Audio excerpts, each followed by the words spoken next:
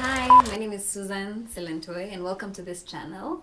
The aim of this channel is to provide information about how government works and how systems are set up so that we can be able to understand our role as citizens in improving the governance in our country.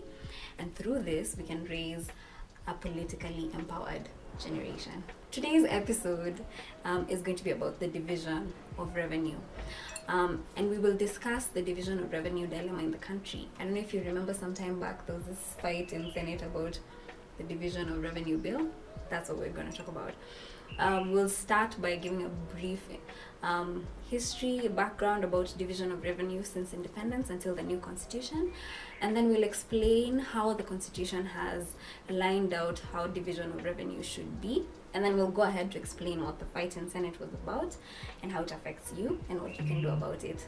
So don't forget to like, subscribe, and please share. So when it comes to revenue, ideally, government will collect revenue from different sources. And this is through your taxes, all the taxes unalipianga, VAT, income tax, excise duty if you import things. This is a whole topic on its own, but this revenue is collected through the KRA, the Kenya Revenue Authority. So from then on, the Treasury comes up with how to distribute this budget within the country, and it is helped by other agencies through the guidance of the Constitution. So initially we were colonized, yeah? So during colonization, the British government at the time focused the investment of revenue within a given area. So this area was mainly along the railway line, which is from Mombasa to Kisumu and its environs. So if you look at it, you'll find that major hospitals, national high schools, feeder roads, highways are mainly concentrated in that area along Mombasa to Kisumu and its environs. So when the new government came in, the independence government came in, they took in the same policy and they justified it by saying that these are high potential areas. They gave it that they have a larger population. They also talked about it having enough rainfall. So they had a way of justifying it, but it mainly concentrated the funding in just this region for years. And through this, there was Useless Kenya, which had zero investment. Had no investment. And then there was Useful Kenya, which was along the railway line that was productive and had more investment in government. So going forward, there was obviously pressure from international community to kind of distribute the funding further, and that's how we came up with the District Focus for Rural Development Fund that gave funding directly to districts and in some instances directly to hospitals, such as in the healthcare sector. Later on, we also came up with the CDF, which is the Constituency Development Fund. That was in the year 2003. Sikitambo. And that is how funding was distributed up until the new constitution came up. So by the time the new constitution was being introduced, we had areas in Kenya that were completely marginalized due to decades of lack of investment from government, and there were areas that were doing okay. Comment down below if you know any of the areas that that you feel were marginalized, you think are marginalized. Are you from these regions? Let us know. Tell us. So now we're getting into the new constitution. So the new constitution came in, and there was effort to try and deal with those historical injustices. So SASA constitution came up with a given formula because obviously it came with devolution, which is the counties, and it dictated what percentage goes where. So 85% of all the revenue collected goes to the national government, and by national government we mean like ministries and parastatals. And then there's a 15% that goes to counties. So counties, the 47 of them, get funding from that 15%.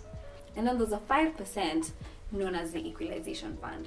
Now the Equalization Fund specifically is for dealing with historical marginalization, and that is by providing water, roads, health facilities, electricity, and so much more to these areas that were historically marginalized. Well, however, bado hiyo kitu haiwork. It's not operational. Yeah. But moving on. So now we get to where the fight in Senate was about. It was about the counties. You know, the Senate represents the interests of the counties, and Senate is the one that determines how much goes to each county, and also and make sure that this funding is used properly. Okay, so they don't just determine this funding goes where out of nowhere. The Constitution actually gives a criteria for which this funding should be divided. So you look at county population, you look at the land area, because some places have like smaller populations but still have like a really large area. Areas like Turkana or Marsabit are really big counties. We're also looking at poverty index, so that if a county has more people who are living below the poverty line, they can get more funding for that. Then we're also looking at things that don't change, such as the basic share index, which is the overhead costs of the counties. The counties have employees, they pay bills, so that's also determined at the Senate. And then also fiscal responsibility, and this is just about when the counties are prudent with their resources, they use their resources properly, they're rewarded for it. So how the formula is what changes, and once in every 5 years, the Senate has the liberty to determine how much goes where and to structure the formula in relation to addressing the issues at the time. So that is what the fight for Senate was about. And the main issue of contention was that counties with larger populations felt that they need to get more funding as compared to counties with smaller populations. And that's why they came up with the 1 man, 1 vote, 1 shilling kind of thing. The irony of this is that it takes us back to where we were before, because initially the funding used to go where populations are larger, and now the Constitution is trying to deal with that so that the country can be at an equal playing field. So that is what the fight was about. So eventually they didn't come up with a new formula, they just used the old one that was used, and I will give the figures. We'll give the figures as to what happened there. Although based on that, now the counties with the largest revenue share include Nairobi, Nakuru, Kiambu, and Turkana. I know Turkana is an interesting one because they have fewer population, but they have a bigger landmass. Hence, going back to the formula that was given. So how does this affect you? The division of revenue is important because once the counties get their funding, counties give very critical services to people. Services such as healthcare. Your healthcare is directly impacted by how much funding your county gets. And so it is through this funding that they're able to employ doctors, new doctors, more doctors. They're able to get proper medical facilities, they're able to invest more in such infrastructure. And that's just one example of a critical service that the county provides. The county also provides services for preschools, for public preschools.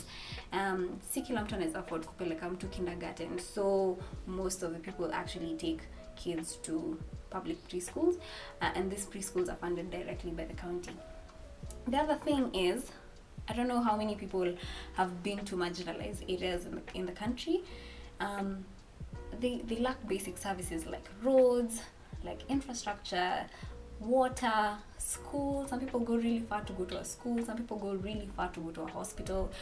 And so the division of revenue is important because it helps these places provide such services in areas where they've not been provided for a really long time. So yeah, and eventually it tries to make the country more equal. So that's how it affects you. Now, tumesema nini? After all this, tumesema nini? So with this information, the next time probably you're meeting with someone who wants to get elected or is being elected, you can ask, what is your view about how revenue should be distributed? Now that you are aware of how revenue is distributed, it is important for you to ask someone what their priorities are and see whether it is in line with you. If you'd like more information about what we've talked about, I've linked some documents below. Make sure you check them out if you'd like to find out further information. And let me know if there's any documents that you've read that you think would be useful for us. That would also be great. Put that in the comments below. So yeah, that has been today's episode. Let me know if you've learned something new about division of revenue. Comment down below if you have any questions, any feedback, any comments. This is a journey we're starting on. We want to learn more about what government does so that we are aware. Hakuna mtu anatudanganya this time. We will know. So let me know. Give me feedback. Tell me what you want us to talk about. Is there anything that really interests you? I'd love to hear from you. And yeah, subscribe. Let's get to some good numbers so that we can reach out to more people. And remember, we are becoming a politically empowered generation. Till next time. Bye.